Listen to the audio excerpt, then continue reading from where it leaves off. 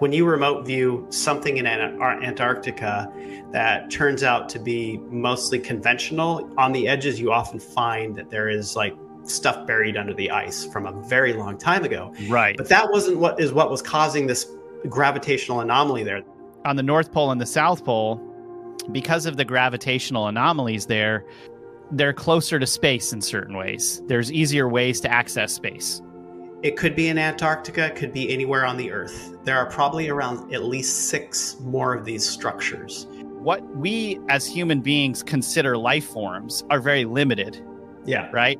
And intelligence. Exactly. Yeah. Right. And it's like, what if this octagonal thing that they found in Antarctica was looking for other types of life forms that human beings don't consider to be life forms? I've found that there are other species coming here that don't want to have anything to do with humans necessarily, and they're looking for other things. Because look around you, it's like the amount of like DNA and genetic sequences here are huge, like way beyond humans. So many life forms here.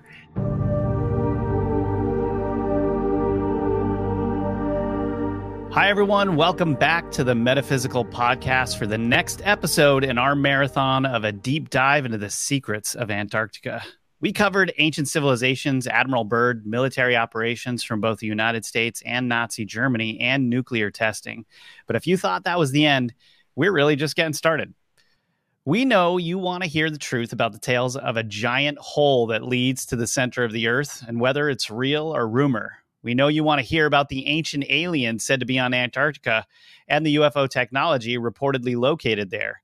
And there are other weird things going on down there, like gravity anomalies, that are definitely going to blow your mind. So if that sounds like the metaphysical kind of information you're looking for, join remote viewer John Vivanco and me, investigative researcher Rob Counts, for a show that's out of this world.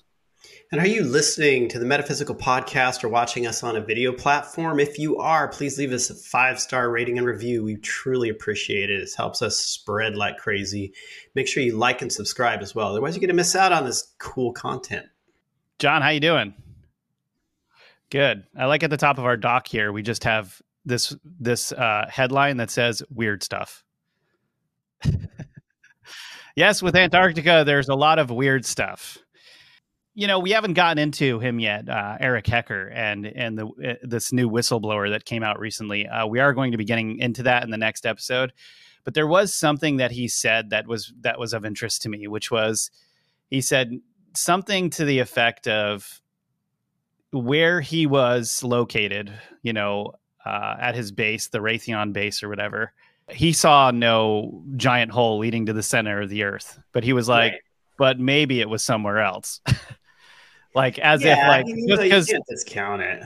Right. Just because he hasn't seen it doesn't mean it's not there. And I kind of am curious of what your opinion on that is. You know, if maybe you've looked into anything like that. Well, that's the whole thing. It's like we've tried to go through Admiral Byrd's diary, through what Admiral Byrd did, because those are at least the most solid leads that we have. We've never seen anything like that in our data, but again, you know, it doesn't mean that there's not something there. What we have seen as far as inner Earth goes is that there are pockets, areas where there are beings, different types of beings, but nothing that's sort of like this whole big expanse of the middle of the Earth is just a huge civilization kind of thing. And a lot of the theories, especially when you get to Admiral Byrd and the hole in Antarctica, is like literally supposedly the entrance into, or in the North Pole, like the book The Smoky God, like it talks about that, where these guys sailed to the North Pole and they went into inner Earth. It's like, we've never seen anything like that. Literally all we've ever seen are these little pockets. Nothing like, well, there's a sun in the middle of the Earth and there's like another like concave civilization inside of there and they have sky and a sun. We've never seen anything like that. So, and I thought, you know, The Smoky God was a great book, but ultimately didn't pan out as far as remote viewing was concerned. Just a fun fictional book. Yeah. Well, he said it was real. Like, you know, the guy that wrote it said it was real. This is what happened. But no, we didn't see that. We just didn't see it. It seemed to be because the story was like this guy with his father going on this journey and his father dies on the journey. What ultimately the book was about, according to our remote viewing data, was his processing of his father's death. Oh, I see. Yeah. Yeah. And, that doesn't, for everyone at home listening to this, that doesn't mean that that's not true or it doesn't exist. Just John's remote viewing data didn't find that on specific things that he looked at, right? Right. Like I say, we've got to find the more solid things that we could task on. We can't just task on, is there? We can't just, and remote viewers don't do binary. They don't do yes, no answers. They only describe things, events, places, right? Yeah, real places. Real places, right? So if you just said, describe inner Earth, if you just add a remote viewer, describe inner Earth, they would describe it according to the stories that are out there, because that's what you're asking them to do. We want to know, like, what did somebody find where there's a claim to inner Earth? That's how we get into these things. Right, which is why the Shasta series that we did was so mind-blowing, because we actually found specific articles detailing different things going on within the mountain and different tunnel systems and beings, and there was just so many stories to go off of from research that we were able to find a little bit more than I think the average series on Mount Shasta.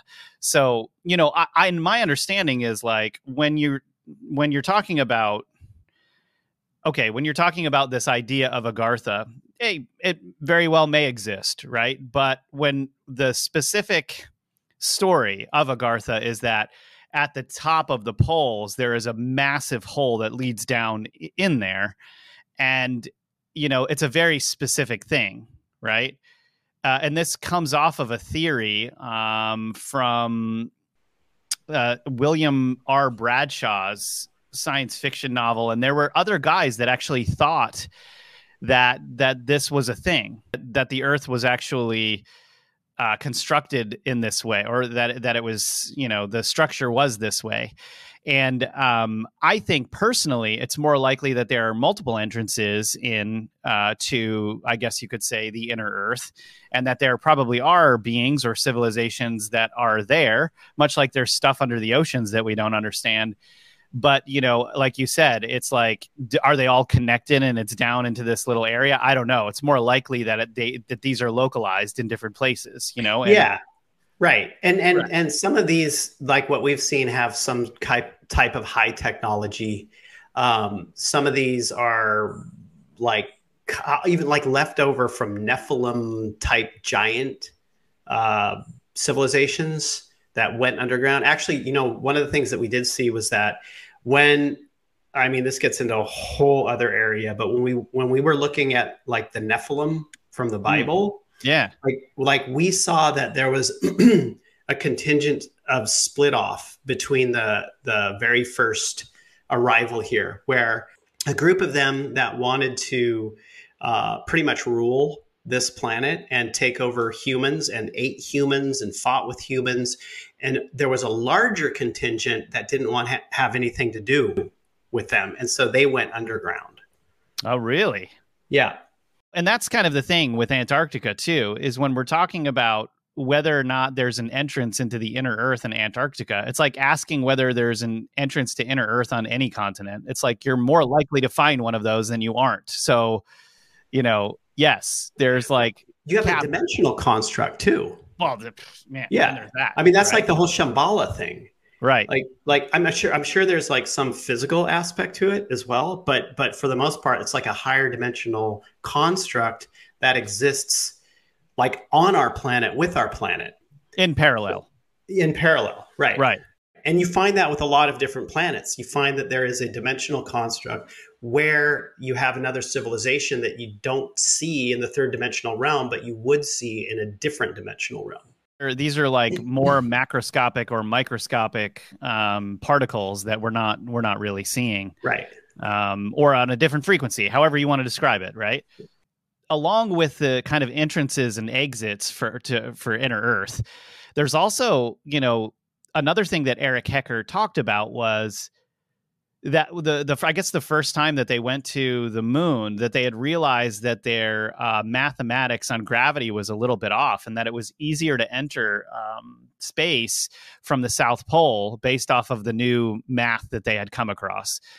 He mentioned that. Are we talking about like the rotational South Pole? I don't know, but he just, when he was talking about it, he just mentioned that the mathematics were slightly off, and they realized that it's easier to, I guess you could say, enter space from the South Pole than anywhere else, or enter space and or potentially do experimentations from the South Pole into space, probably for multiple different reasons. But one of them was gravity. And I think that there's been a lot of speculation that, it's on the North Pole and the South Pole, because of the gravitational anomalies there's more there. I guess they're closer to space in certain ways. There's easier ways to access space.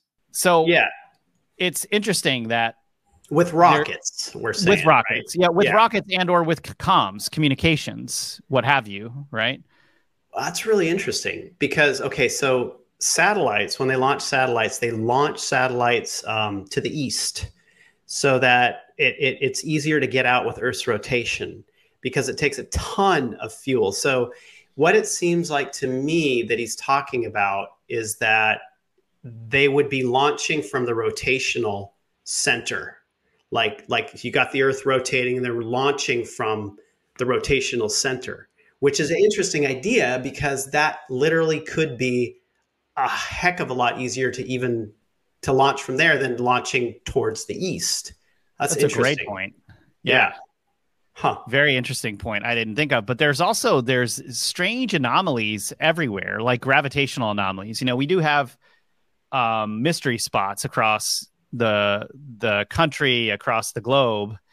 And there is, what's called the South Pole gravity anomaly, which, I was just kind of mentioning according to Hecker.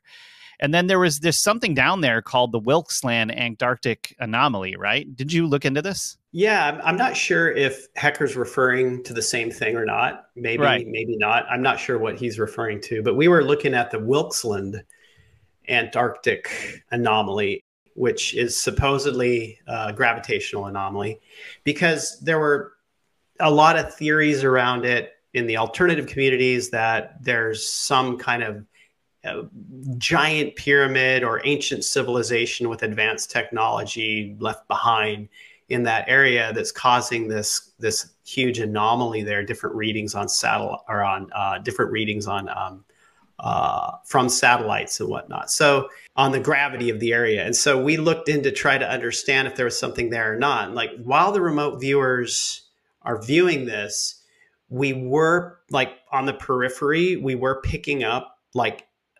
remnants of ancient civilizations. Like literally, like when you remote view something in Antarctica that turns out to be mostly conventional, on the edges, you often find that there is like stuff buried under the ice from a very long time ago. Right. But that wasn't what was causing this gravitational anomaly there, this huge like electromagnetic anomaly. What it is that there is a dense material in the earth there. So that the like material, metal, a mascon, asteroid impact, something like that. What's a mascon? It's the remnants of an asteroid impact where it's very condensed material. And so when you have very heavy condensed material, you're going to find gravitational anomalies in those areas. So that's what we found there, that it was more of a natural thing than anything strange and extraordinary as far as that goes. But like you were saying earlier, it's like you find gravitational anomalies all over the planet. They're everywhere, the mystery spots, et cetera, where things are a little bit strange and bizarre. There could be something there that they're utilizing because it's a very intense gravitational anomaly. It could be. I mean, like for instance, when you get to the South Atlantic anomaly, they have to shut satellites off as they fly over that area because it basically screws with all the electronics on the satellites, right? So a satellite can't fly over the South Atlantic anomaly without getting screwed up? Right, exactly. So they shut them off. So turn off all the power. It sounds more magnetic than gravitational, but those two are connected, aren't they? Yeah, they're connected. So it would be in the South Atlantic anomaly.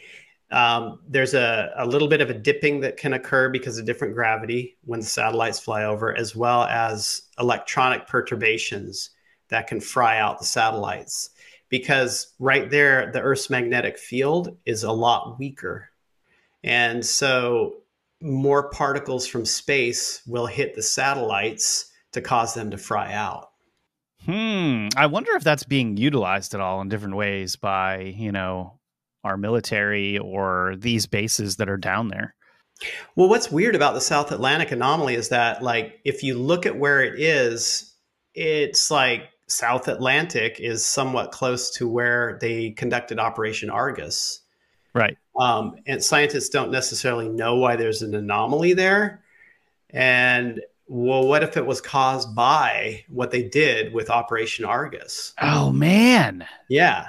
Operation Argus was that one, right? I mean, yeah, you can say it. Yeah, so Operation Argus, you guys, if you didn't watch the last episode or a few episodes earlier, what are you doing? Why didn't you watch those? Go watch those. But seriously, back to Operation Argus, it was experiments conducted by what looks like our Navy, where they actually tested nukes in the ionosphere or some part of the sky or the atmosphere to test energy, essentially.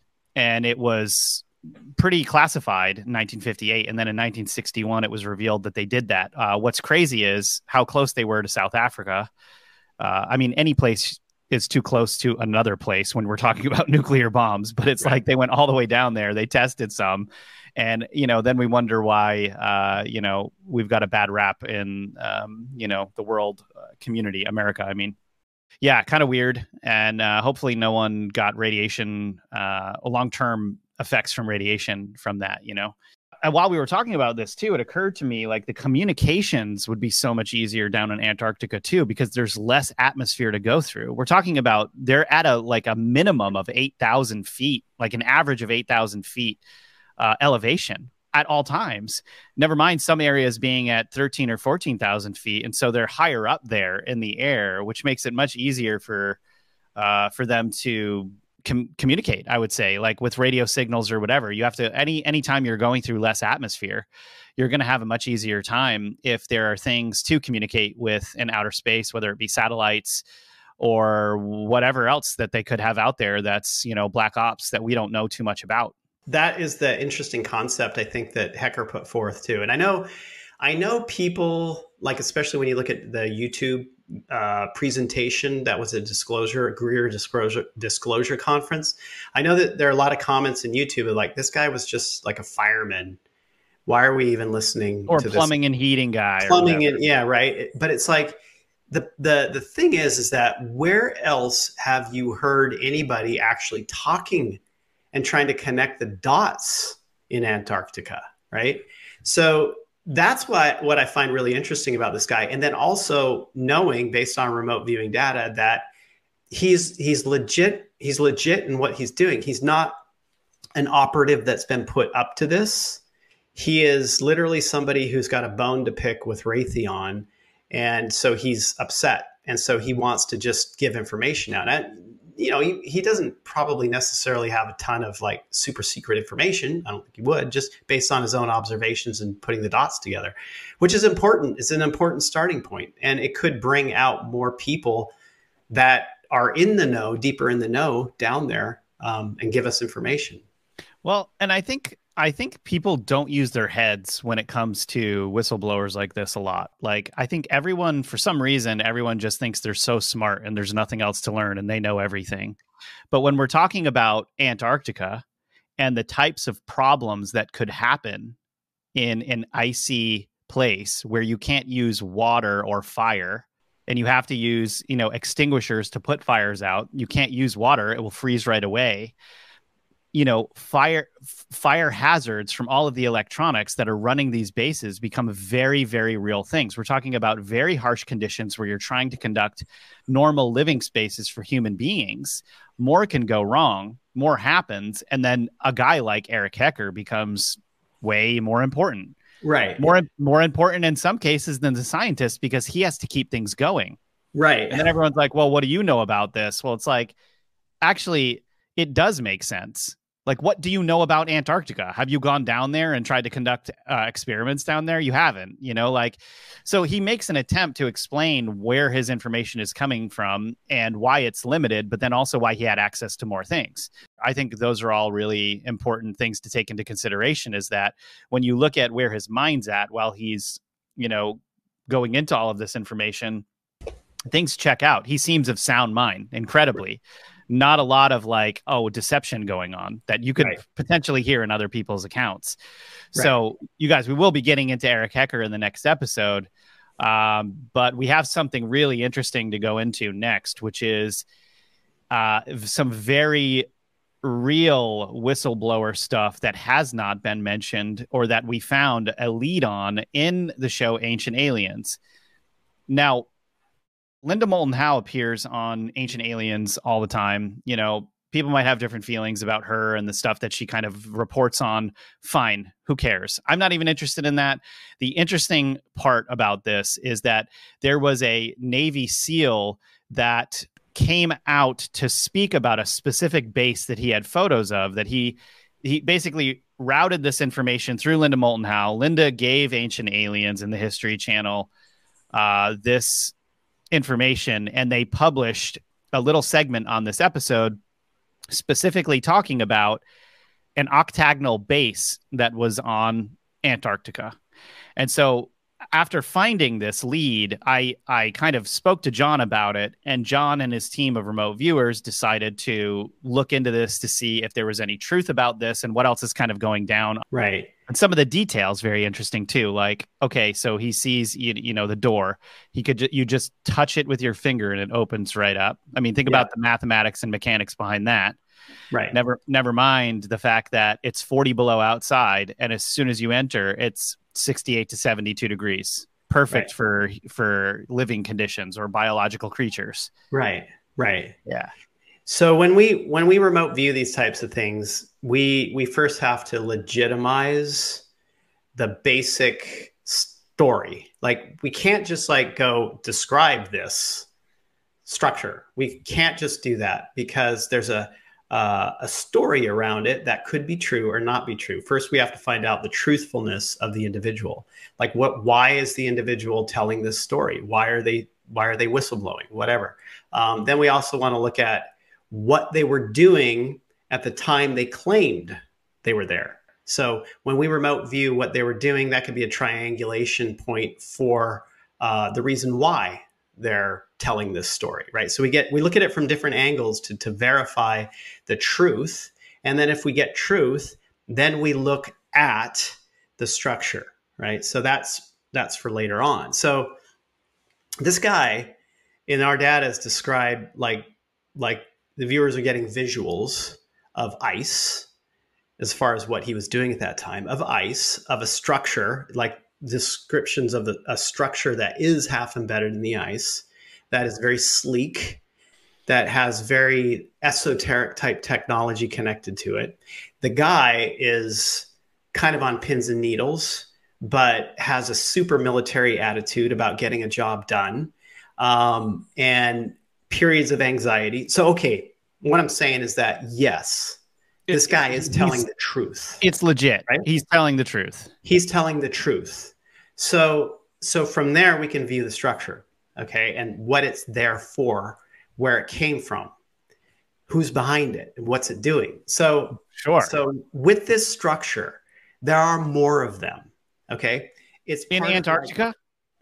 It could be in Antarctica. It could be anywhere on the Earth. There are probably around at least 6 more of these structures. They are usually connected up, like into a larger configuration, and then they'll break off and they'll go to different locations. And these structures are almost AI-like. It isn't from AI, but they are AI-like. It's very, very extremely advanced technology.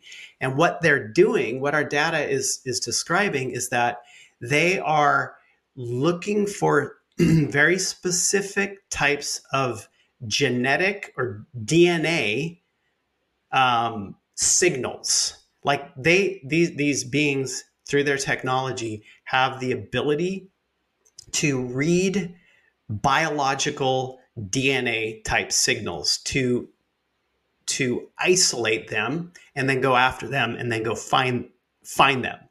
So they are looking for a very specific biological DNA signal by placing these things around the Earth. They're autonomous, and they can move, they can take off when they need to take off. When they're done, they're done. They'll go back and connect with the rest. And all this data, it's like their antennas on the thing internally. I mean, this is super highly advanced. So all of this information is being fed back to a central location, not on this planet. And this information is gone through like in an AI way in order to find that specific genetic sequence, biological DNA sequence on this planet so that it can later be taken for a specific purpose. It doesn't necessarily have to do with humans. Doesn't necessarily have to do with humans. So that's what this object is doing down there. It has got these tendrils out, antennas out of frequency, of energy that it is trying to read and on where to find this biological thing. You know what this reminds me of? It reminds me of those things that they introduced in like the second trilogy of the Star Wars movies, where they said that Jedis had these things called metachlorians or whatever, and that was what gave the Jedi their like supernatural powers. Is it was almost like these things connect into the sort of the Force, and if someone has more of them, they're more likely to be trained to become a Jedi. All right, so let's talk about the beings. Okay, let's. All right. So in viewing these beings, their physical appearance was bizarre. I mean, they did have this sort of ubiquitous big head and big eyes, but they had other aspects that I hadn't seen before. Thanks, Lindsay. Oh, man. The alien from Men in Black that probably doesn't look like anything like John is describing. So they had that look, but they had more of a reptilian and snake-like look as well. The snake-like part was weird because I've not really seen that much before. They were scientists, but they were also involved in very esoteric, like dark, you could call it dark magic as well. So it was a combination of science and sorcery, very dark sorcery. And what they're like a cultish offshoot of another race that has the technology and the esoteric understanding in order to make themselves be even more powerful. It would be akin to like having a genetic sequence of the Force in Star Wars, right? So these beings they're constantly looking for some type of biological genetic marker to further enhance I wouldn't call it their species, their cult-like offshoot that they've created for themselves to turn themselves into to gain more power. So they're kind of genetically modifying themselves with this very specific recipe to gain more power. Exactly. To turn themselves even more esoterically powerful. And this this is exactly like that. This is exactly like friggin' Star Wars, the Phantom Menace. Right. I never saw that, so I wouldn't know. But wait, did you? You haven't seen the trilogy from like? I don't like Star Wars. I'm sorry. Like people are gonna hate on me. I don't like Star Wars. I don't know why. I just never got into it. I mean, I watched the first one, obviously, like everybody watches that. Well, A New Hope wasn't really okay. So, like, just to be quite honest here, you should probably watch the first three just to put it under your belt. But like the rest of them, like, because it starts episode 4, 5, and 6, right? And then it's basically in the early 2000s they did episode 1, 2, and 3, and everything at that point since then has been trash. But the first three movies, I really think you should watch because the early ones I watch, yeah, Empire Strikes Back, Return of the Jedi, yeah. But beyond that, it's like, yeah, I know, I'm with you. Yeah. And I don't think I think most people would agree with you. Like those movies were solid, but then after that, but the concept here is what we're talking about, which is there's something that they've kind of scientifically narrowed down that increases maybe supernormal power or esoteric power that they're trying to harvest. Yeah, which is that's like what it is. It's like when we look at species that come here from other 3D physical locations, one of the biggest things, the huge thing that they're going after are genetic sequences, DNA. That is really the seed that they're always looking for, no matter what race it is. It's just interesting, like what this race is trying to do. And it's like, when you remote view this stuff, you always have to be careful because you don't know what you're running into as far as viewing on these beings, especially if they have a more esoteric aspect to them and awareness, because they can come at you and attack you. But these guys were so like, they didn't care. They were like, oh yeah, they just didn't care. They're like, you are nothing. So why would I even like bother think your way? Yeah. So, okay. The question then becomes, so these things are after a genetic material or a sequence. What do they do to harvest it? Are they abducting humans? Are they killing human beings that have it? Wasn't necessarily related to humans. Humans have a thing about them, an very ego-based society, ego-based, where we think we're the greatest thing ever. But you have to think of this, John. We think we're the bee's knees. I think that's the phrase. The bee's knees is what it is. Yeah. So I've found that there are other species coming here that don't want to have anything to do with humans necessarily, and they're looking for other things. Because look around you; it's like the amount of like DNA and genetic sequences here are huge, like way beyond humans. So many life forms here, life forms that we have no idea what their intelligence capacity is, right? And life forms that we probably aren't even aware of.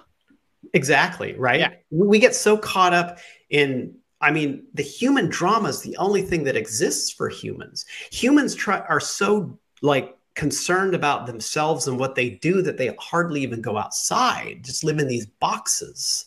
We turn on our TV and we watch all the drama between humans constantly. It's like, humans, just get over yourselves.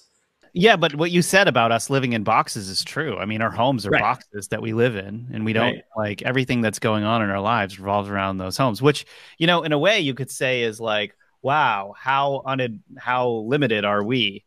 But then from another perspective, you kind of got to love the simplicity.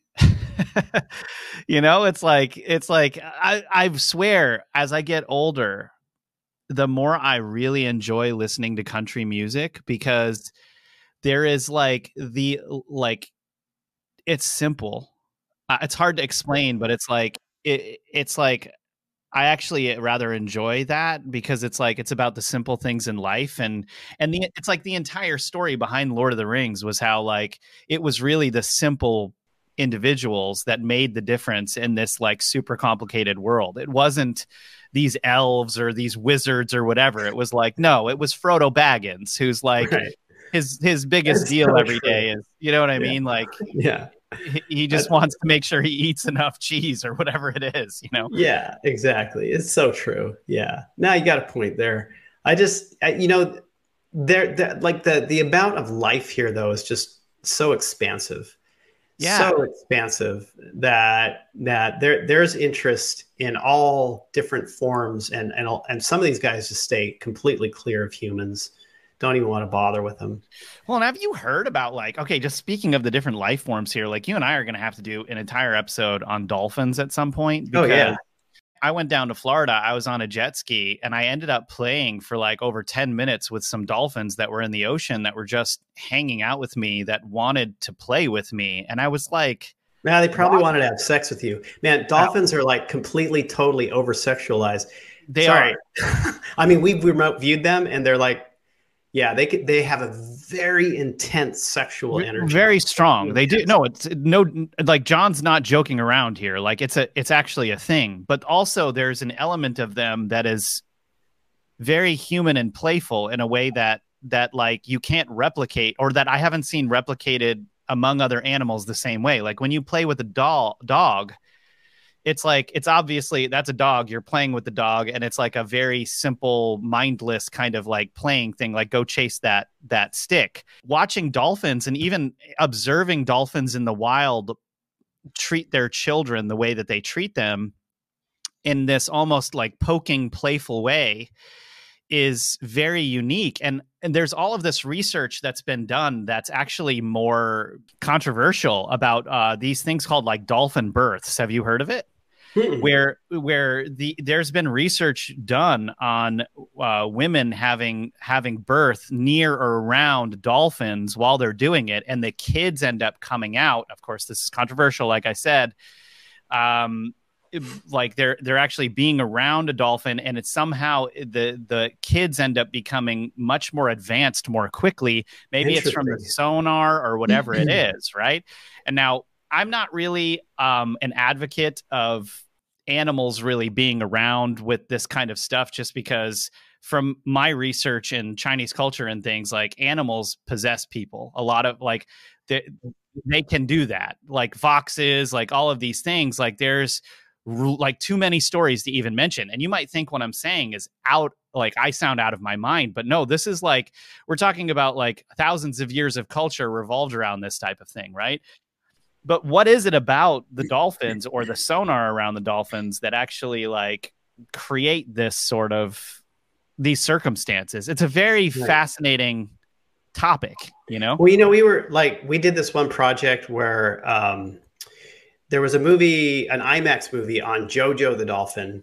I can't remember the guy's name that was interacting with Jojo, but Jojo had like been excommunicated in a sense from the rest of his whatever pod, and it would always come up to people and swim with people, I think in the Bahamas somewhere. And so the guy behind the film wanted us to remote view Jojo to try to understand how Jojo felt about the central character. I think his name was Dean.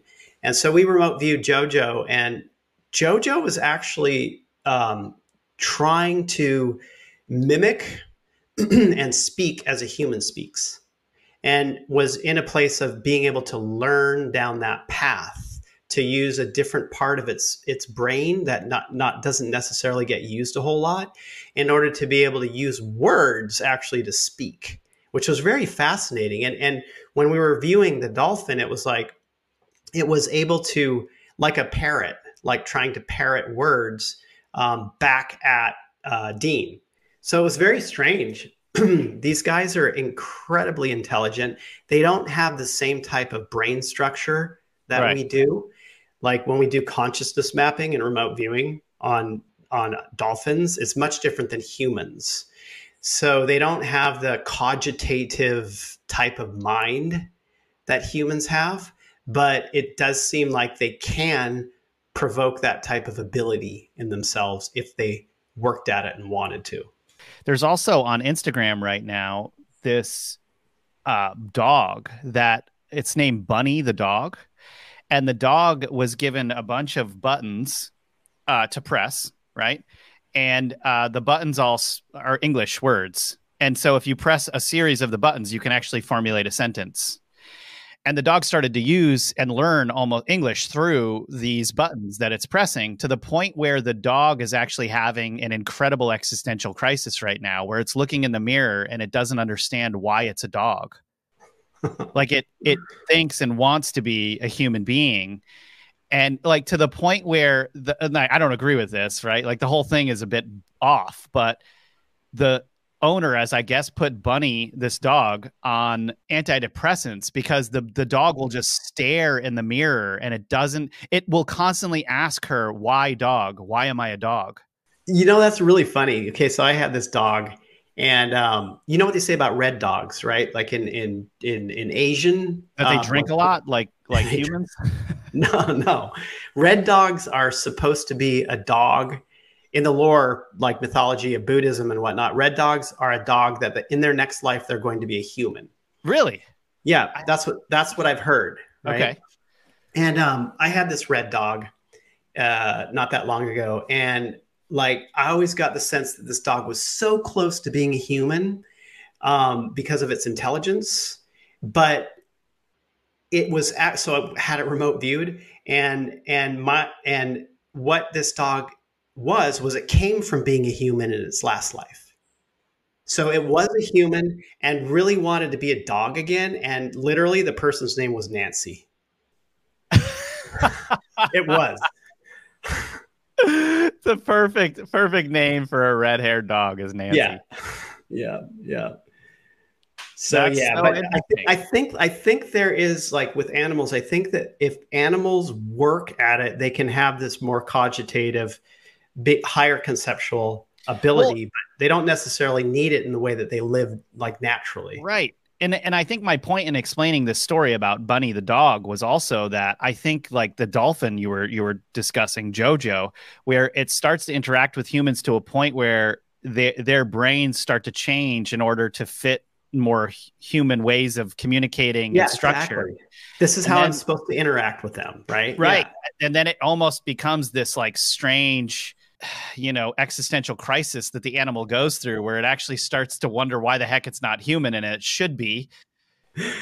Oh man, that's so. I gotta look this one up. That's really amazing. It's pretty weird. It's like I can't watch it for too long because I'm just like, man, it's like watching a crazy cat lady with too many cats, where you're just all right, I just can't. They become more like the cats, and the cats are like more like whiny humans. It's really just bizarre to me. But yeah, back to Antarctica. That was a strange kind of awesome tangent that we just went on. That's really like talking about different genetic sequences in DNA. I mean, and the amount of species here. We always compare intelligence to how we operate, but intelligence is not necessarily that. It's not conceptualizing the world around you necessarily. Well, no, it's not. And what's weird is like you and I were kind of looking into this. I was showing you a dig that I was on a little bit of a rabbit hole last night, where I was looking into why were the planets named how they were how they were named. I don't quite understand, because they were named after Greek/Roman gods, Titans, and just the Greek pantheon. You start getting into like Uranus, however you want to say that. And it was, the god of sky. And then, it leads to like all of these things start to lead to this god named Tartarus, basically. And I was like, well, then why was it called Tartaria? So it was the god of Tartarus, but the god of Tartarus was the god of the underworld in the Titan lore, not Pluto, which is Hades. We're talking about the Titan lore, which was before. And then there was even a mention of Jesus talking about a area called Tartaros, where bad people would be sent, which was like the lower levels of the underworld. So there is this strange connection even that Jesus was referencing.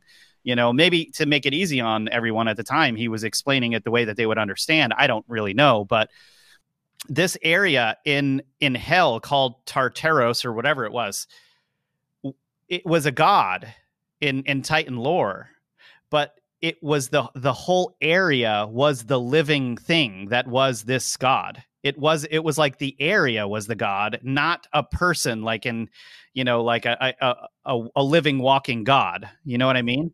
Right. And so the reason why that was really interesting to me was because like what we as human beings consider life forms are very limited. Yeah. Right.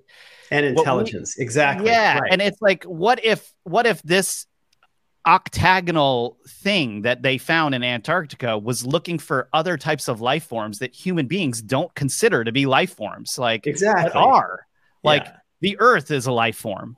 It's a life form we don't understand, but it is a life form. That's above my pay grade, to be honest. But there it is, right? Right. So it's just a really interesting conversation when you start getting into life forms, and then this extremely advanced technology that's looking for a genetic sequence to try to find something to further their own esoteric powers. Like our universe is just so much more bizarre and weird than... Well, I know, right? I mean, okay, so in the scope of like remote viewing, all this kind of stuff, when I initially saw that clip, that Ancient Aliens clip, I'm like, yeah, no, probably not. But it is. It truly is something absolutely bizarre connected to something bizarre, which Look, it's like when we do these shows or when I talk, what do we normally present? We normally present things that are nuts. We normally present things because of the things that we have that we see around these, because that's the interesting story. When we look at these types of things, they usually turn out to be a nothing burger, right? Because there's just not a whole ton of them. But this truly is something absolutely bizarre.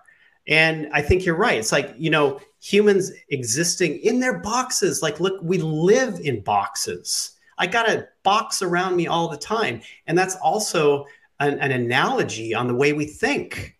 Like we think within these boxes of only human ways of interacting. And we turn on our TVs, get on our phones, and we only look at how humans are interacting. That's all we do. So, of course, we're not even going to be able to recognize life forms that are outside of the way we are. And then we think we're at the top of that food chain. Which is a hilarious. Right. Yeah, hilarious. I mean, really, think about it, Yeah. Well, anyway, you guys, that's all for this episode. We went a little over on this one, but it was a really interesting conversation. Did not expect to be talking about Bunny the dog, but I'm glad we did. And so John, thanks so much for being with us. And for all of you at home, in the next episode, we're going to be getting into Eric Hecker, the Antarctica whistleblower that has a lot of information, probably the best whistleblower for this type of subject matter in the last 20 years, potentially, with all of the stuff that he revealed. So we'll be getting into all of that, the implications of it, and what's really down in Antarctica in the next episode. Please comment below. Let us know what you think. Let us know what you think of this episode, what you think of the show, and what you'd like us to look into. And I hope you guys thought this episode was as out of this world as we did. We'll see you next time.